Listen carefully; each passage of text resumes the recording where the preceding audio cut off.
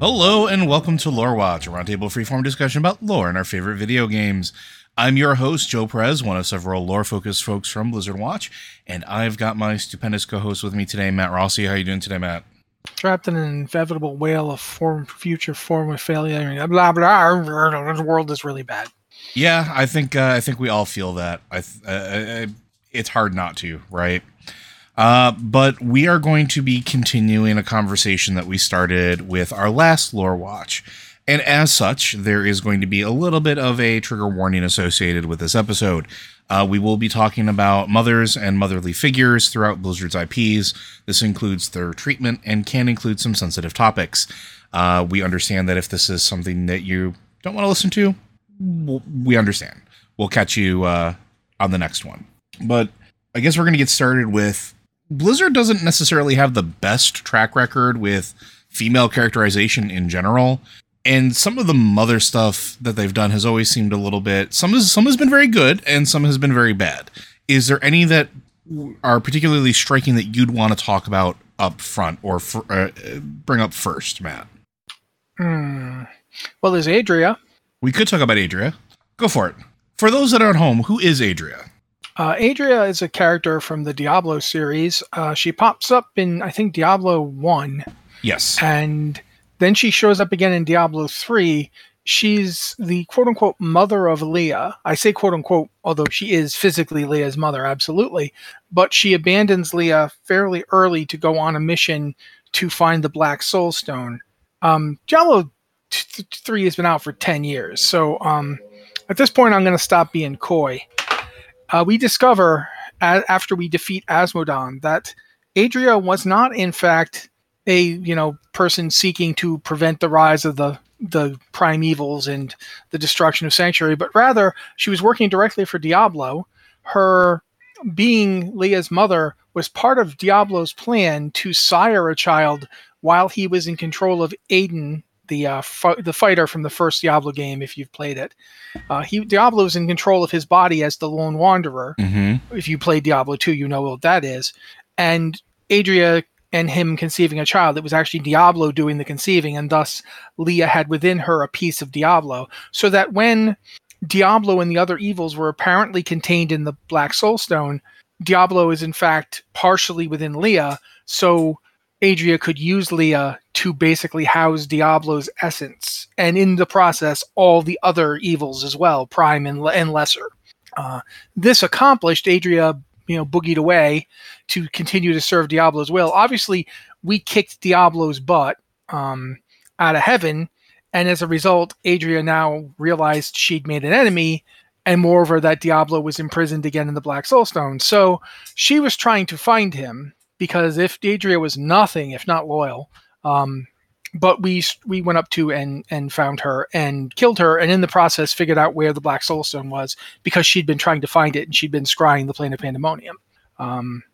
So yeah, basically Adria is somebody who lies, betrays her own child, uses her own child to accomplish her means. After abandoning her child, don't forget that part too. Oh yeah, she abandoned her up front, but then when you reoccur, when you meet Adria in Diablo 3, she tells a story about how she left Leah not because she was abandoning her, but because she was, serving her purpose in the battle against the primevals, when in fact, no, she was working directly for them, and she did in fact abandon Leah. So yeah, Adria is quite possibly the worst mother you're going to come across. I think, like up there, certainly. If we're looking for a really, really bad mom, Adria is pretty high on the list. Then there's Lilith. If we're going to talk about moms in Diablo, I think Lilith, you have to talk about Lilith. Yeah, Lilith is fundamentally, if you're a human being on Sanctuary, which almost everybody is. I mean, it's a game with only people, doesn't have orcs or whatever. Every human on Sanctuary is descended from Lilith and Inarius. Inarius is an angel. Yep. Well, I can't actually say they're all descended from Lilith and Inarius. No, they're the ones that started it. They're the ones that started that idea. They're the ones who descend from, either they descend from Lilith or Inarius, or one of the other angels and demons that joined their cause. And I don't know how much of this we should explain. I'm going to try to ballpark this one. Sanctuary exists because angels and demons are fighting at something called the Eternal Conflict, and they're fighting over something called the World Stone, or the Eye of Anu. The World Stone / Eye of Anu is the last remnant of the universe before it was essentially created by the destruction of Anu, who was this primordial being who existed as everything at once. If you're into like Gnosticism, you kind of see where I'm going. Mm-hmm. He decided, well, I say he, but it decided, they decided, whatever. They decided they didn't want to have any evil in them anymore, because at that point they were everything, every good, every evil, every black and white, every light, every dark.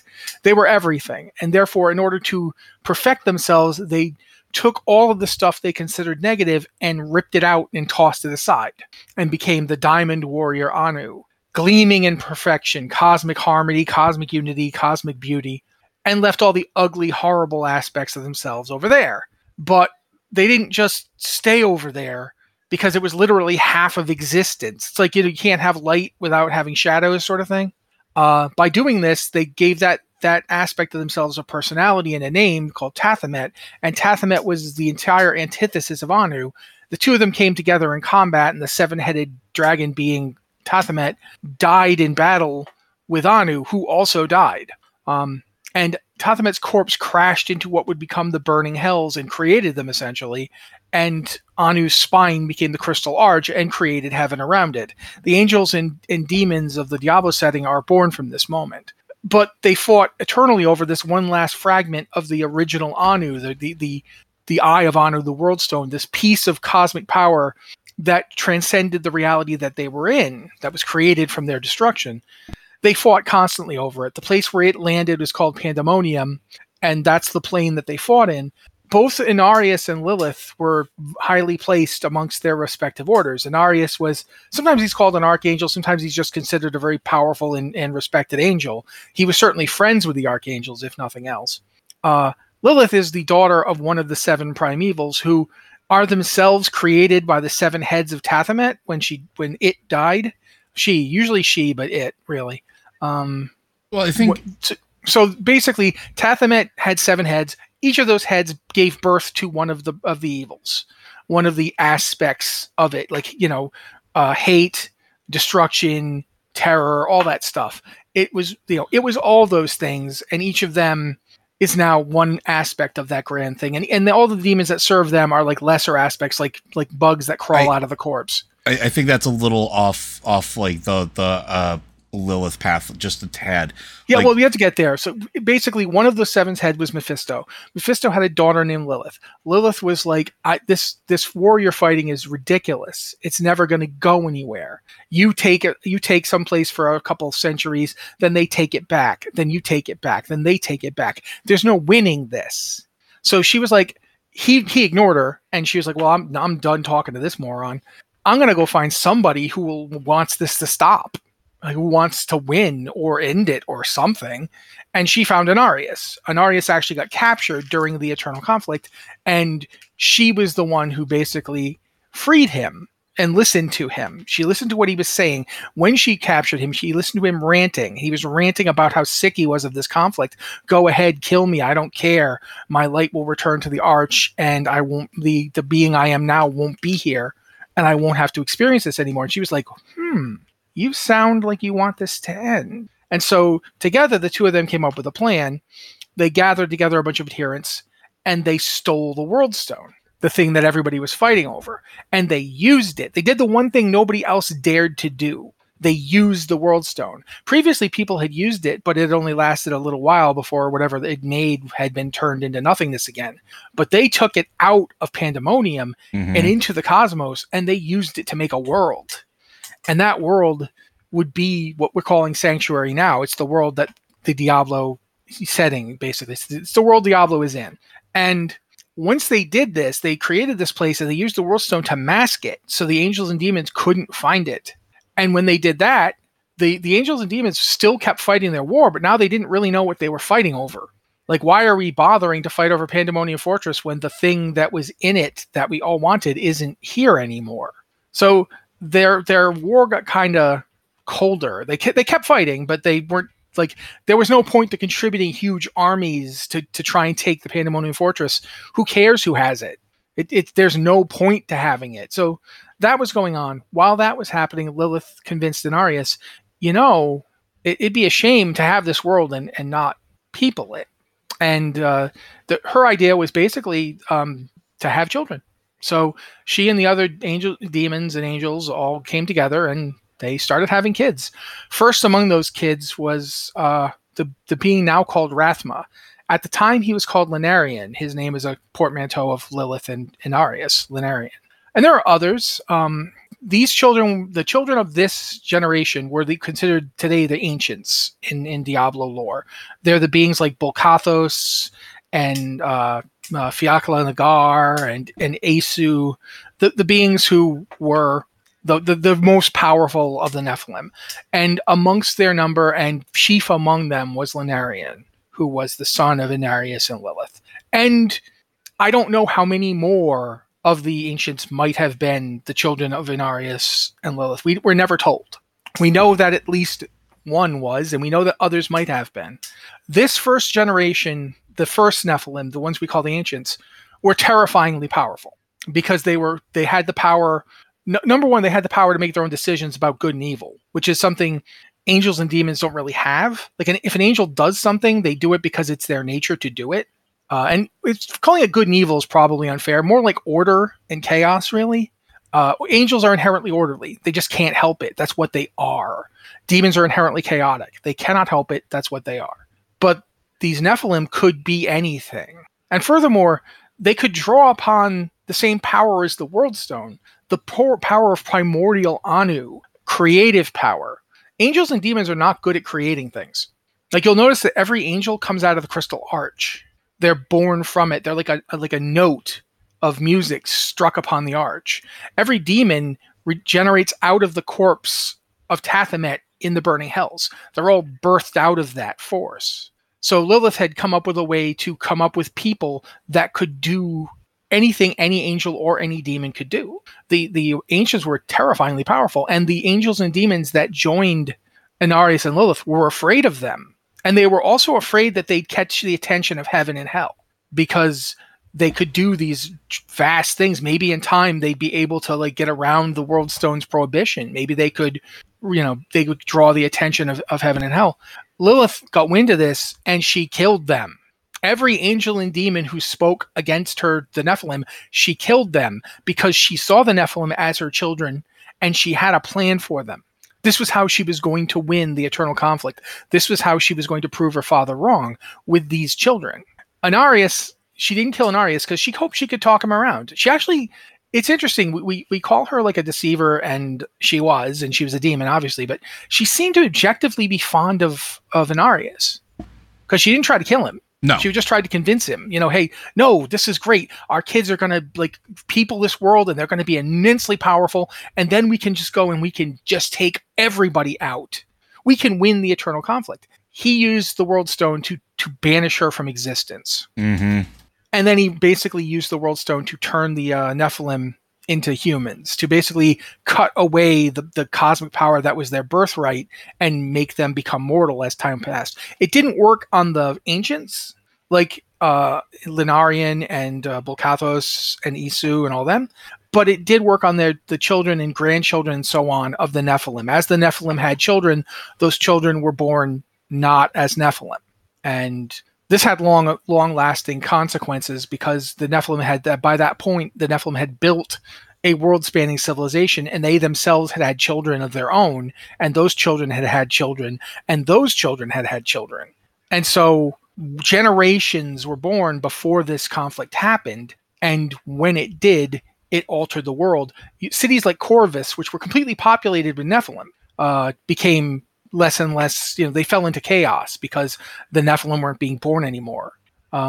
Anyway, we've talked a lot already, and we do probably have a lot more we want to talk about, but Lilith is she's definitely dangerous. She came up again in the Sin War. She nearly caused the destruction of Sanctuary, but she's not evil in the way that the prime evils are evil. She's a demon.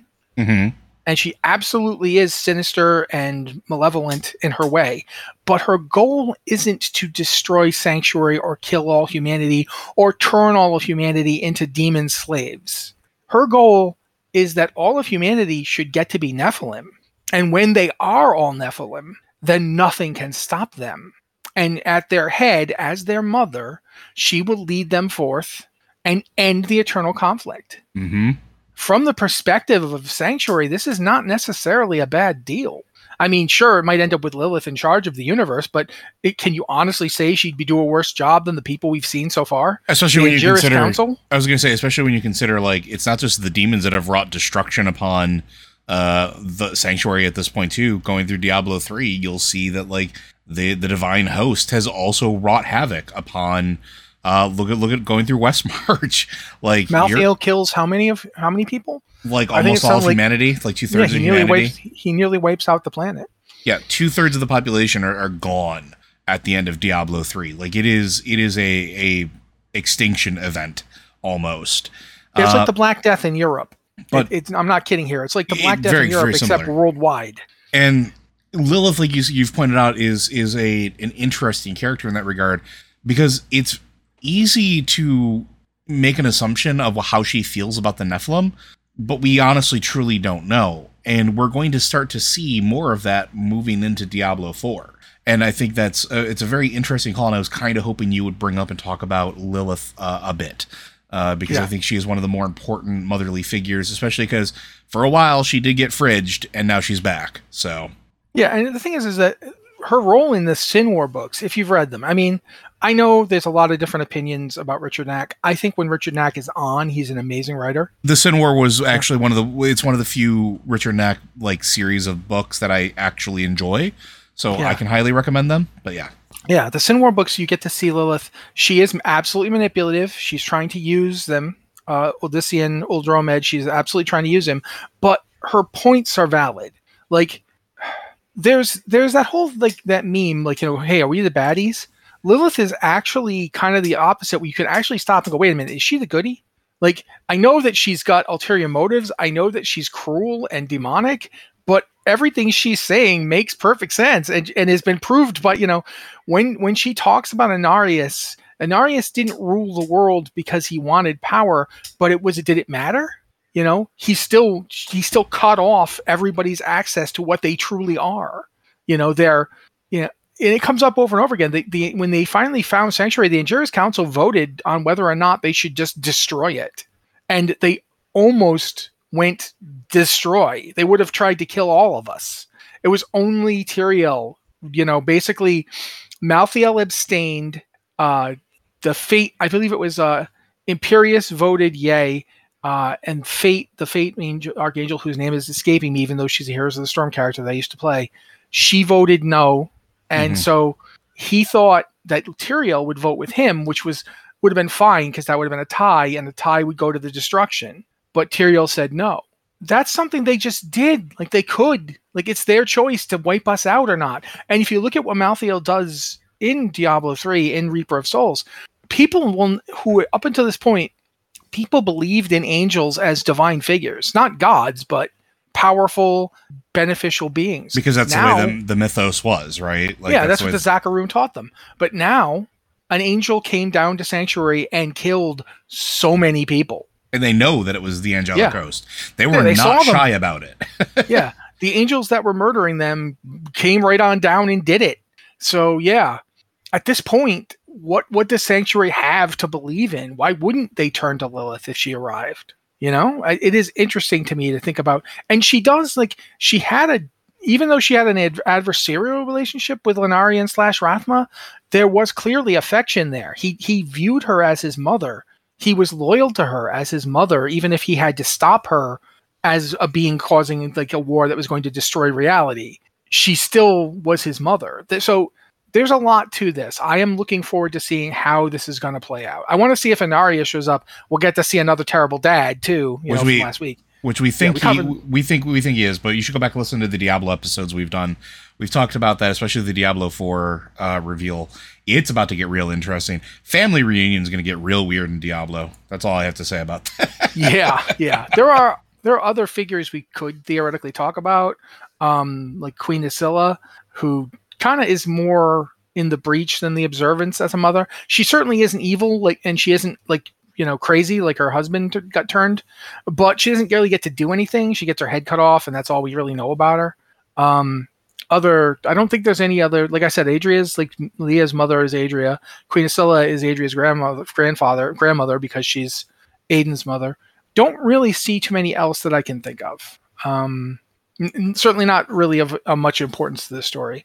So we should probably move on. We could talk about, I think at this point we should talk about WoW and Warcraft and such. And I'm actually going to talk about probably one of my favorite characters that WoW has, who happens to be a mother and a queen. And I'm talking about Moira Tharisian, or Moira Bronzebeard. She is probably one of the, in my opinions, one of the best written female characters that WoW has had, just simply because she is, one, she's still around, but two, as you get to learn about her as a person, it's never like mustache twirling villainy. It's always with a purpose behind it. So Moira, if our first introduction to her years and years and years ago in the original days of WoW is where we are sent by King Magni Bronzebeard to go rescue her from the depths of the clutches of the Dark Iron Dwarves.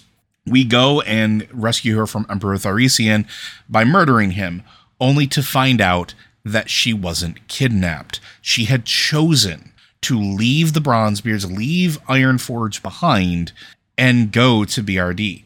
It was a love story, and nobody thought anything of it at the time, but she also happened to be pregnant with Emperor Tharisian's child. Years later, as she takes over basic rulership of the Dark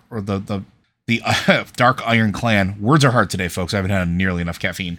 As she takes over basically rulership of the Dark Iron Clan, she is the impetus behind them essentially becoming what they are now, becoming a dwarven society again, not just a bunch of outcasts that serve an elemental lord. There is still strife there, but she is a character of strength who is trying to push them forward. There is what we could talk about with her plan to essentially take control of Ironforge after her father was turned to crystal, where she rolls up with a whole bunch of Dark Irons because she has the claim to the throne. But she's not doing it just for her. She's doing it for her son, who at this point is the heir of two of the three clans of dwarves that have been split and fractured for generations. She essentially is doing everything she can to reunite the dwarves under a single structure. And she's doing it because she wants her child to inherit not a fractured lifestyle. I actually really like that. I like the way her character is portrayed. I like the fact that her character is intelligent, is a statescrafts person as well. And even in their interactions, like I'm trying to think of it was in the Shattering, I believe it was, right? Where we have that interaction with, I want to say it was her and when Anduin was sort of trapped in Ironforge. Is that right? Is that the right book? I can't remember. I think so. Yeah. But it was never you are going to do this and ha ha ha. And it was always, look, it's unfortunate that you're here. I'm going to make sure you're well taken care of, but I am going to use you as leverage with your father because I cannot. I don't want him coming up and killing me, so here you are. Yeah, exactly. Your father is going to come, and he is going to try to kill me because I have essentially abducted you, and I have allowed nobody in or out of Ironforge while we settle this internally, but I am going to use you for leverage so that I can live. And that's exactly what happens. But even in that moment, when face-to-face with Varian, she doesn't back down. She's not a person to cow before him. And she was ready to accept, like, if he was going to kill her, she was going to take it. And it was Anduin that steps up and says, no, let's do this a different way. And then the Council of Three Hammers is forged again, where representatives from all three of the dwarven clans, including Moira, are now present to dictate the future of dwarven, basically, society. And again, throughout all of this, throughout all the interactions we see that she is just a person trying to do right by her family in a way that wasn't done for her. She grew up with a very tenuous relationship with her father for a while, at He was first, distant. He didn't really view her as an heir. and it got at first he he loved her, he doted on her, and everything was fine. But it was when Emir, his wife, died that gap became more and more and more. He was more about making sure that the kingdom was being run and drove himself into work and whatever war was going on at the time, and making sure that he was participating in that with the alliance versus taking care of his daughter, which is why she ran away and he thought she was kidnapped. He never talked with her. He didn't understand where she was. And we see this, and this could be a throwback to, last week's episode as well as, your old dad award. It isn't until he comes back as the crystalline entity that he is now that they even have a talk about that. And it isn't until then that he says the words, "I'm proud of you," to her. We have the entire comic of it, and you can see that it doesn't shatter her, but that's the thing she wanted to hear her entire life, is her opinion was valid and that she was doing the right thing. He doesn't tell her, he doesn't scold her for the things she's done. He doesn't yell at her for taking the Dark Irons and marching on Ironforge. He knows she did it because he also knows that she did it for his grandson, for her son. And you can tell in all those interactions that she does love her child. And I think that's really important as well, because the way that it's written, she's there, she's present with him, she's teaching him about both facets of his lineage, not just the Dark Iron, not just the Bronzebeard, but of being a king, of being a representative of all the people. And she's also not a slouch. There's a scenario in Pandaria where I believe it's Pandaria. It might have been End of Cataclysm. No, the scenario was made during Pandaria. Yes. It's set in like the Dwarven starting area at Dunmorrow. Yes. But you get to see her going to war essentially on behalf of the Alliance, on behalf of the dwarves, where she is wielding incredible power in defense of Ironforge against frost trolls. And you look back at that and you're like, wow, she probably could have taken Varian. She probably could have brought Ironforge to its knees. She's a very powerful sorceress. I don't know if I'm going to dispute you here. She's not a sorceress. Sorry. Go ahead. She's a priestess. Okay, she's a priestess. She's a very powerful priestess. In fact, if you ever the fight you were talking about when you go in to get her, if you go in to get her the first time you ever do on a character, she's there healing. That's right. Yep. That's why he's such a beast, because she is literally just dropping healing spells on him, and it's like, oh my god, somebody like sheep her or something, because we don't want to fail the quest. So I remember like so many mages would just be like, oh, I guess I'm on sheep duty. Just have to keep sheeping Moira. Like, oh god, she's out again. Sheep Moira. So yeah, Moira, I don't know if she could have taken Varian, because Varian was very good at killing people. But Moira is not to be trifled with. She's not weak. She's not weak at all. Not just emotionally. Moira can house you. She can F you up. So yeah, I do think you got a valid point there. And I think that's really what I wanted to point out is, of all the characters that they've had, she hasn't really had, for lack of a better term, a broken moment. And we've talked about this in the past, where there's been several prominent figures, Jaina as an example, where some things don't make sense, where the character is just fundamentally broken for no good reason, or it's all tied up in the relationship with who they're with at that particular point in time, and it gets a little weird and it gets a little fuzzy. With Moira, that's not the case. She knows who she is. She knows what she wanted. She is a very well-defined character. And even when there's an uprising internally with the Dark Irons, because there is a subsect that wants to bring back Ragnaros, they're the cult of Flame, I think it is. Where they're Twilight Hammer bros. They're Twilight Hammer's bros, basically. But they want to bring him back and summon him back. She could very easily have just said, okay, fine, well, I guess we're just going to go to Ironforge now, and whatever Dark Iron doesn't want to deal with this, we're going to be over here now. We're just going to, leave you to your own fate. No, she actively participates in stamping that out and making sure that, because this is part of your quest when you start as a Dark Iron Dwarf, is finding and eliminating the priest that is heading up this cult, to make sure that, Dark Irons aren't going to fall back under the sway of it. She's not abandoning them. She's not saying, well, I'm a Bronzebeard again. No, she's keeping that legacy. Yeah, not together. only is she currently the reigning monarch on the Dark Iron throne, because her son cannot, he's a child, so she's ruling as his regent. Not only is she the widow of the previous emperor, but she has decided that she is going to, this is not just because it's her son's legacy, because they are her people. Mm-hmm. And that's something I think is interesting about Moira as a character, is that she never has just one reason for doing anything. No. Moira is absolutely her father's child. Like, a really great example of that. Sorry, like, just to bring this up real quick, something that people don't talk about is at the end of Pandaria, there's a whole thing with this short novella called The Jade Hunters, and Moira, with other members of the particular council there, made sure that they were blackmailing Fendrig Redbeard, Fenella Darkvine, and Carrick Irongrim to make a team to rebuild the Jade Serpent statue. She didn't have to do that.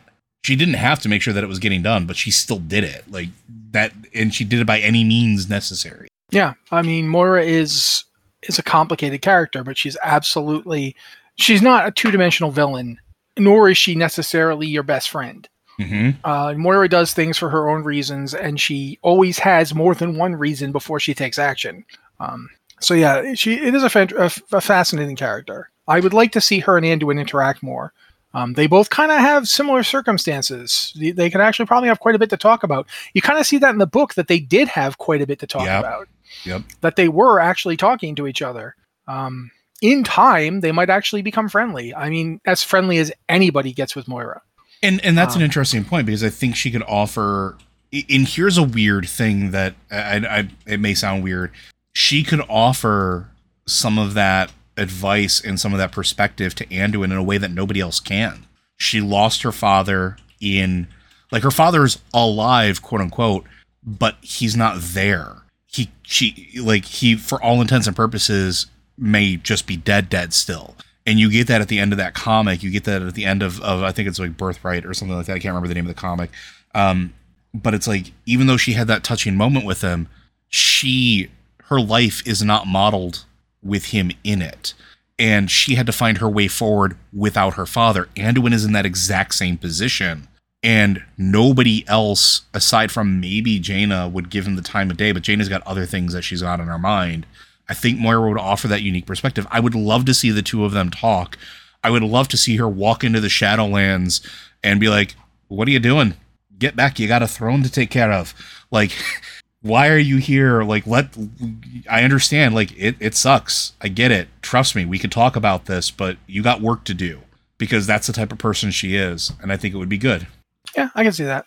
All right. What about you? What next character would you like to talk about? I mean, it's interesting to talk about, because a lot of the prominent female characters are not mothers. Mm-hmm. So, I mean, or motherly figures. They don't necessarily have to have children, but they can be like. But I like to try and focus it as much as I can on people who are actually mothers. I mean, there's Alexstrasza, who you kind of have to, not just as a mother to numerous offspring. I mean, we've seen a couple of them, and she's tended to outlive them, which is pretty heartbreaking for a mother. I guess I will continue to go with Alexstrasza here, because, like I said, mother of her entire Dragonflight, in a way, is the mom of the group of the aspects. Because you've had, if when you're like in your formative years, a lot of people have friend groups, and these friend groups can be like almost as tight as family. Mm-hmm. Like, you can have people that in years to come, they will be called uncle to your children, even though they are not related to you. That kind of thing. I have like one person like that, because I'm not a very friendly person. But regardless, in that situation, if you look at the aspects as that kind of group, you've got Ysera, who is actually Alexstrasza's younger sister. But the other three original aspects, Neltharion, Malygos, and Nosdormu, were not related to them. They were, in fact, not at all related to them. Other than they were all proto-drakes, they were not her brothers. Yet, she kind of became the mom of that group of people. Not literally their mother, but the person who does the mom role, the person who nurtures them, the person who keeps them on track, the person who herds the cats. And when she became the aspect of life, she literally becomes that to Azeroth. That's her job to Azeroth as a whole, is to try and be its mom. It's crazy, it's a crazy place that needs a mom, and she's trying to fill that role. While at the same time, she is literally a mother to not just her Dragonflight, but the blue Dragonflight as it currently stands. Many of those eggs wouldn't exist if her flight hadn't found them and preserved them. Like, her flight kept them going. And in a way, you can even say that for the black dragons. Because Wrathion wouldn't exist if not for a red dragon and one of Alexstrasza's children who went out of her way to make him exist. Mm-hmm. Now, at the same time, he rebelled against that and ran off. He absolutely didn't want the Reds in charge of his life. But you see in Alexstrasza somebody who is almost relentlessly forgiving and relentlessly maternal, to the point where she can go up. During War Crimes, there's a part where they put Garrosh Hellscream on trial for what he did during Mists of Pandaria, where everything he did. And one of the things he did was he gave the Dragon Maw. He basically brought the Dragon Maw in his allies. So in order to prove what kind of person Garrosh is, at one point they're asking Alexstrasza about what the Dragon Maw did to her, and what they did to her is horrific. I'm not gonna. I'm not gonna repeat it. Just it's horrific. We've talked about it before. But it's another good example of poor treatment of motherly figures or female characters in general. Yeah, but even then, when after she's asked to testify about it, and they say, "So what would you do with them?" and she goes, "I would forgive them." And everyone's stunned, but she's like, "No, I am the aspect of life. This is not a joke. I am not kidding about this. This is what I am and who I have chosen to be. I could let what they did to me destroy me. I could let it fester in me, but I'm not going to."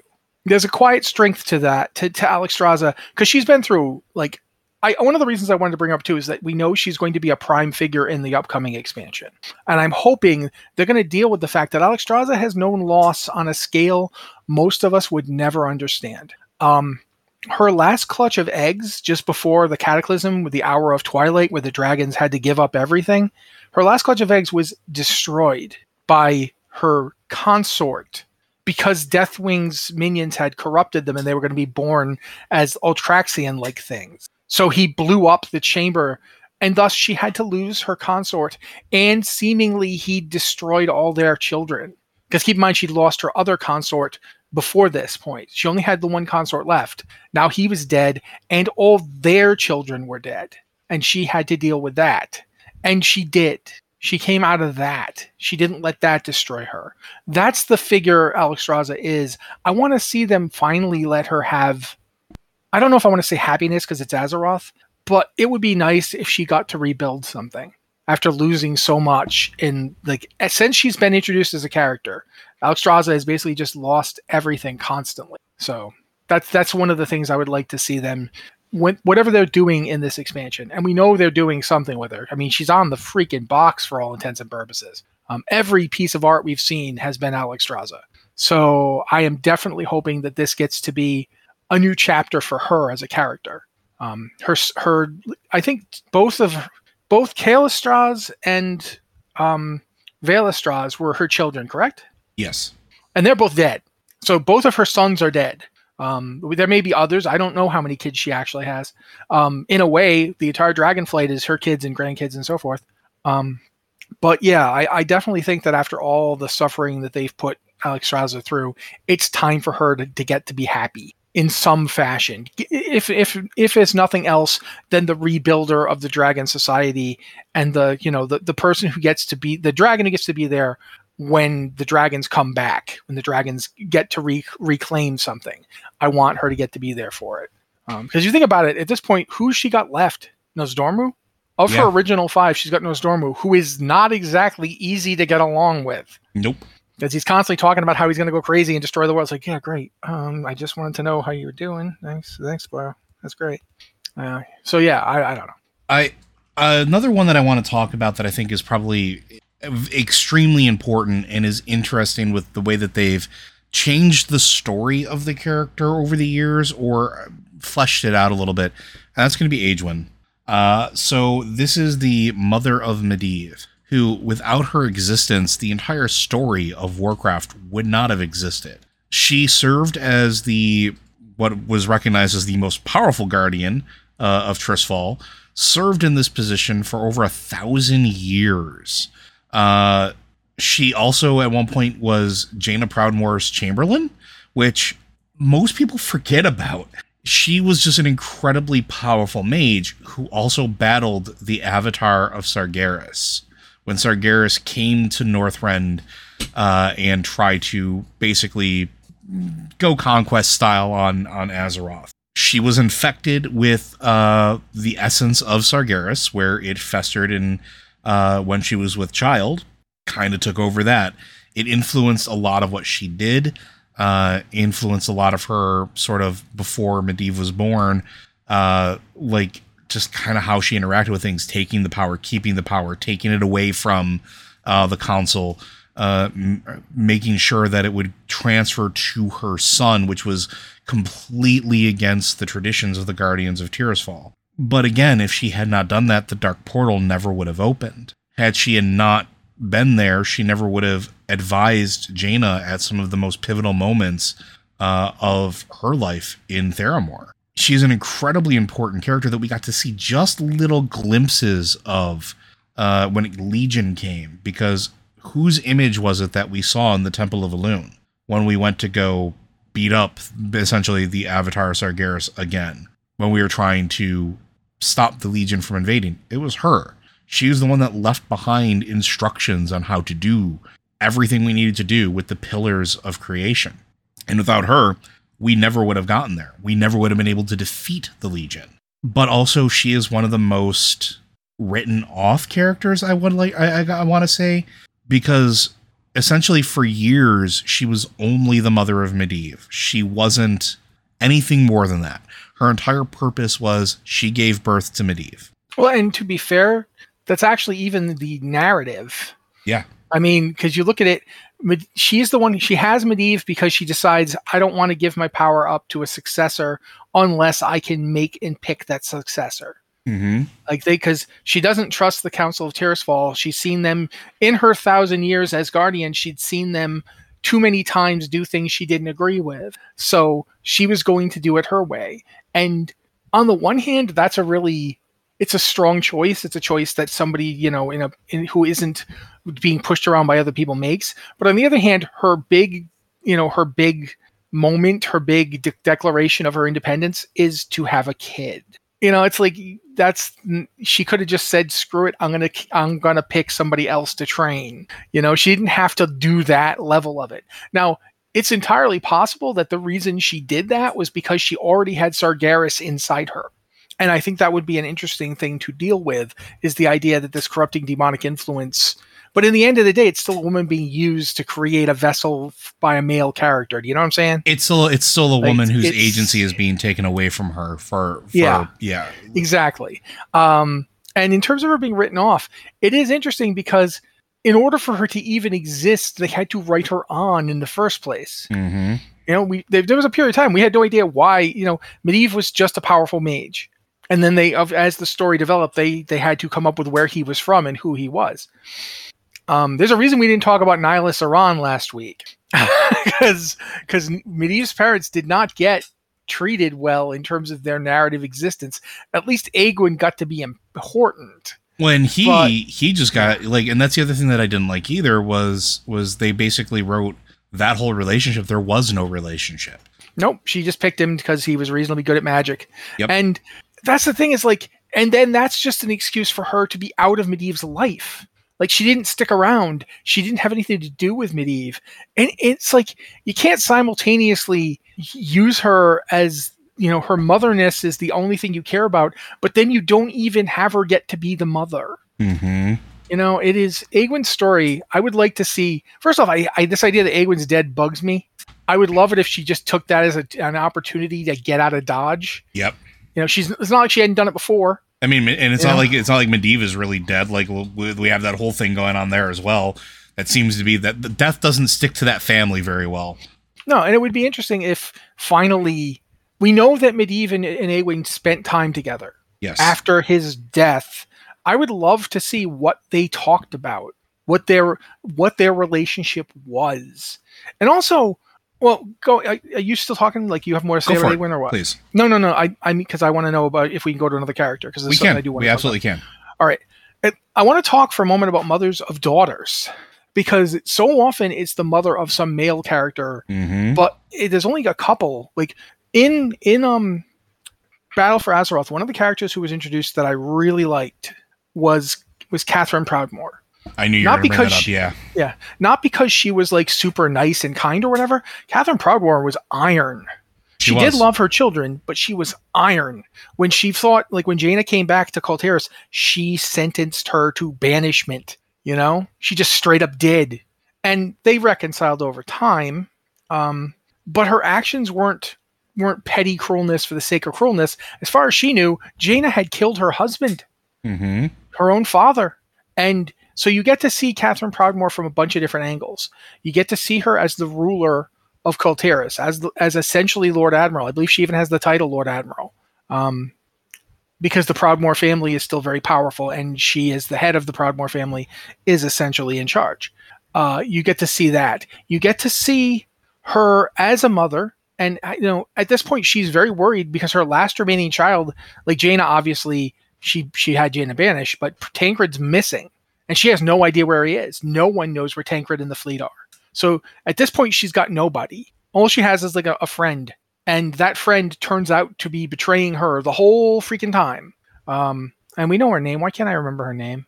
You know the one I'm talking about, right? Priscilla Ashvane. Yeah, Priscilla. Priscilla Ashvane has been betraying her the whole time to try and seize power.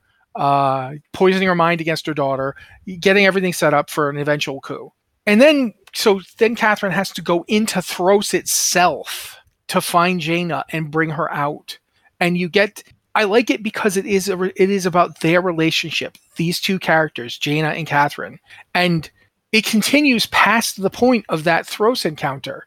One of the best moments, I think, between the two characters is at the end of the Siege of Borealis dungeon when when Ashvane's bringing in a whole pirate fleet, and they've gotten through the defenses and they're going to just straight up attack Borealis. And Catherine is the one who tells Jaina, you're the one who can do this. You're the one who can lead our people. Interestingly enough, too, Catherine was in the search party that went to Thros to find Jaina. Yeah, didn't I just say that? She's the one who goes to Thros to get her? Yeah. Yeah. Absolutely. Catherine goes to find her daughter. They reconcile because Catherine takes positive action to understand why Jaina did what she did. And that Jaina didn't want anything to happen to her father. She didn't hate him or want to kill him. She just wanted him to stop and listen. And that moment where Jaina is wailing, why wouldn't he listen? It's Catherine who's there as the remaining parent, the one that, she wasn't listening when Jaina got home, but she's listening now.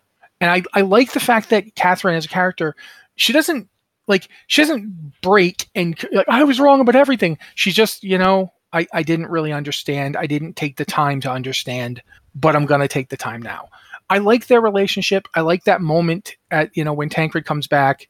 I even like how she deals with Derek. Like she kind of accepts that Derek is her son. He's undead and that's bad, but he is her son and she recognizes that. I do like Catherine's portrayal. I like the fact that she is iron. There's nothing soft about Catherine Proudmoore, but at the same time, in a weird way, I really liked when they had her and Genn talking. Yeah, that was a really interesting dynamic. Well, yeah, because in a way, Genn is like, yeah, all this stuff you're feeling, I get it, I do, but my son was murdered in front of me. You don't want to lose her like that. You don't want this to be the way it goes. And I like that. I like that they're not, there's no romantic thing there. For one thing, he's got a wife. For another thing, she's not looking. But I do like that they both kind of recognize we're like two of the last from this generation. Like everybody else, Taranis, your husband, the Trollbane, Thoros Trollbane, they're all gone. It's just us. Even Varian's gone now. The kid, the son of the guy who was our generation, Lane, even he's gone. His grandson is ruling. It's probably pretty sobering for them. And it's an interesting dynamic. I like Catherine as a character. I think her being a mother is part of her character, but it doesn't dominate her entire personality, which I like. She isn't just there to be mommy. Yeah, I mean, I don't want to be one of those folks to say that it isn't getting better. It is slowly getting better. We could talk about the way that Elune has been written, the way that Tyrande has been written, because they are both motherly figures. I don't think we have nearly enough time for that. We could talk about even just like the way that most Laria, we could talk about Varisa. They are mothers as well, but they are mothers that you rarely see interact with their children.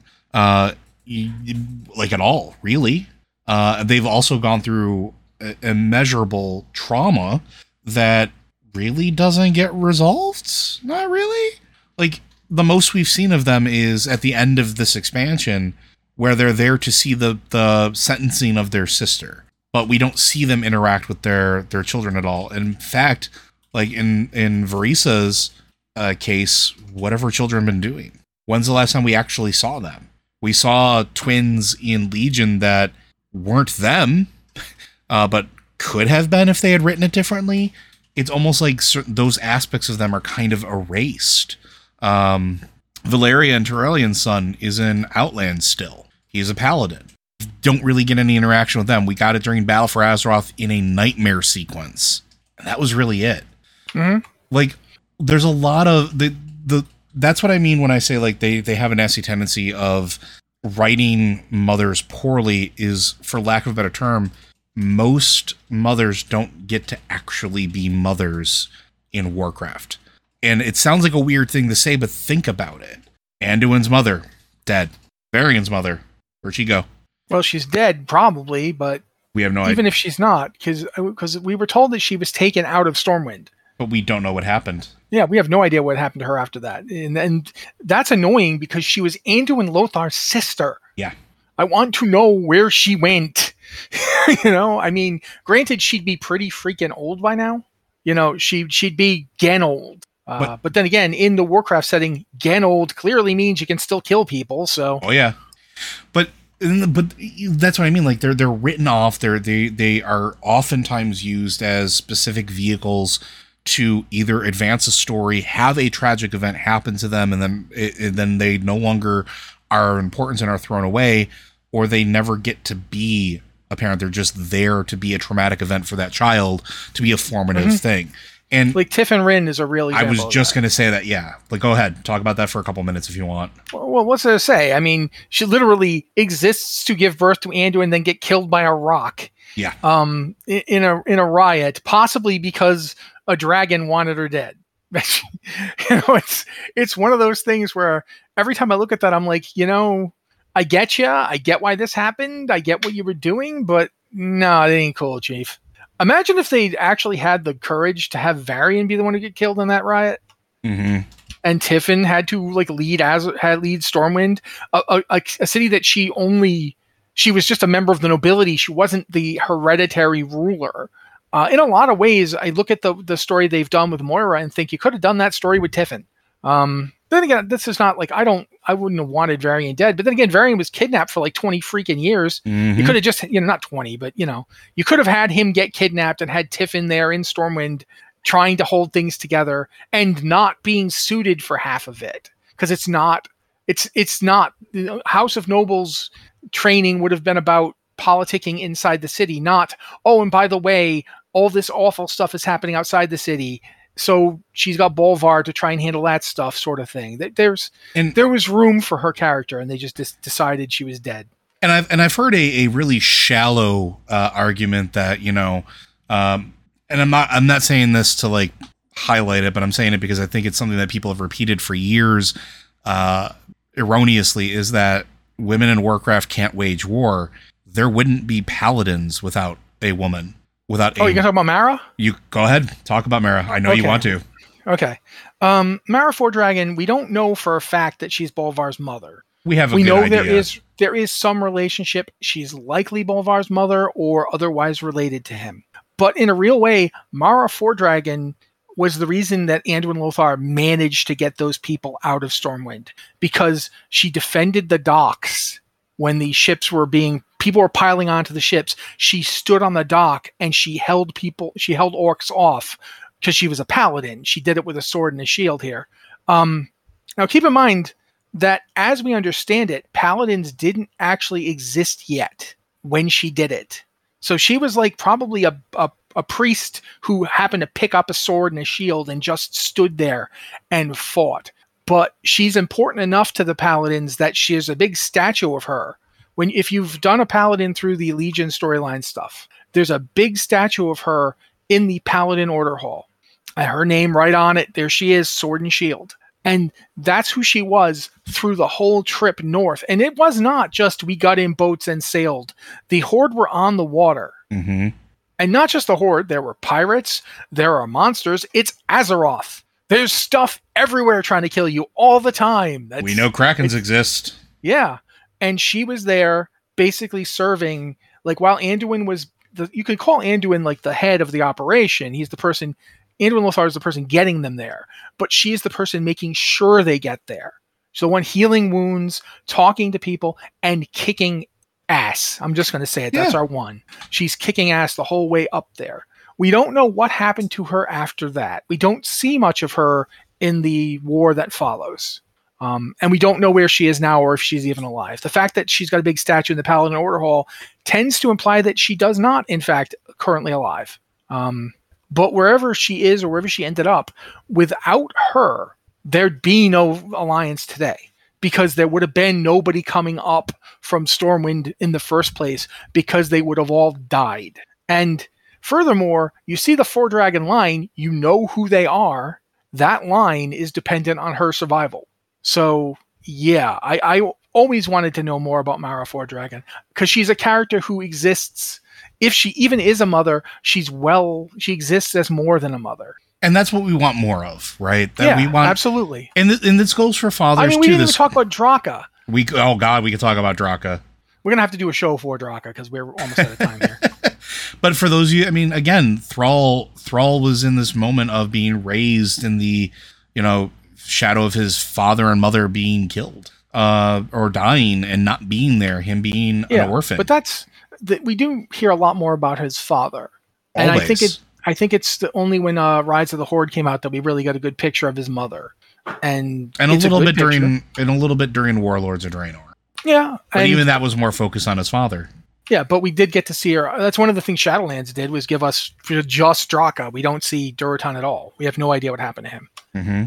So, but I think that's going to do it for today, unless there's anything else you want to bring up.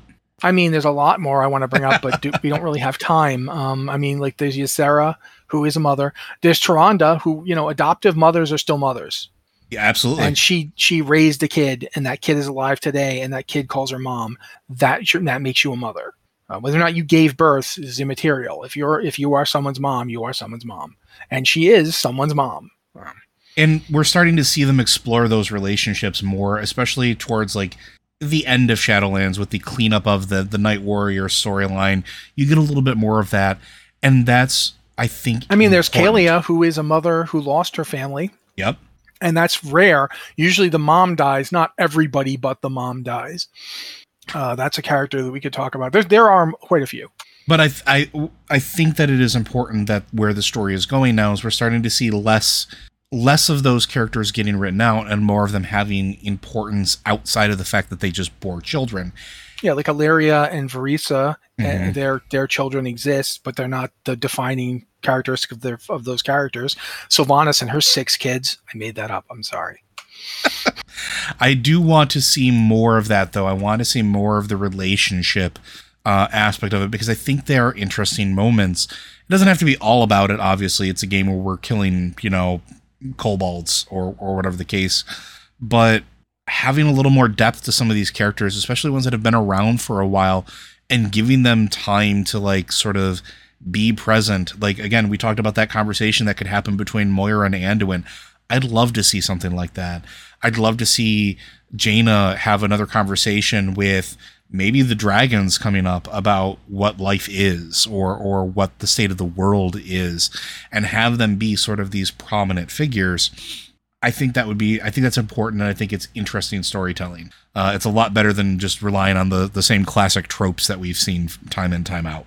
But that's going to do it for today. Blizzard Watch is made possible due to the generous contributions at patreon.com/BlizzardWatch. Your continued support means this podcast sighting community is able to thrive and grow. Blizzard Watch supporters enjoy exclusive benefits like early access to the podcast, a better chance at having your question answered on our podcast or the queue, and an ads-free site experience. If you have questions for this podcast or any of our other podcasts, be sure to send them in. You can send them into podcast@blizzardwatch.com, or you can hit us up on our Discord server. We have one set aside for our Patreon supporters. It's Patreon Q and Podcast Questions. We do have one for non-Patreon supporters as well, which is just Q and Podcast Questions. If you want us to do a themed episode, let us know. We have a couple suggestions that have come in, and we will be working on in the near future. And as one final reminder, all of us at Blizzard Watch continue to stand with the employees of Activision Blizzard as well as the game industry at large in demanding change for a better tomorrow and their efforts to continue unionization efforts. With that, folks, we'll see you next week.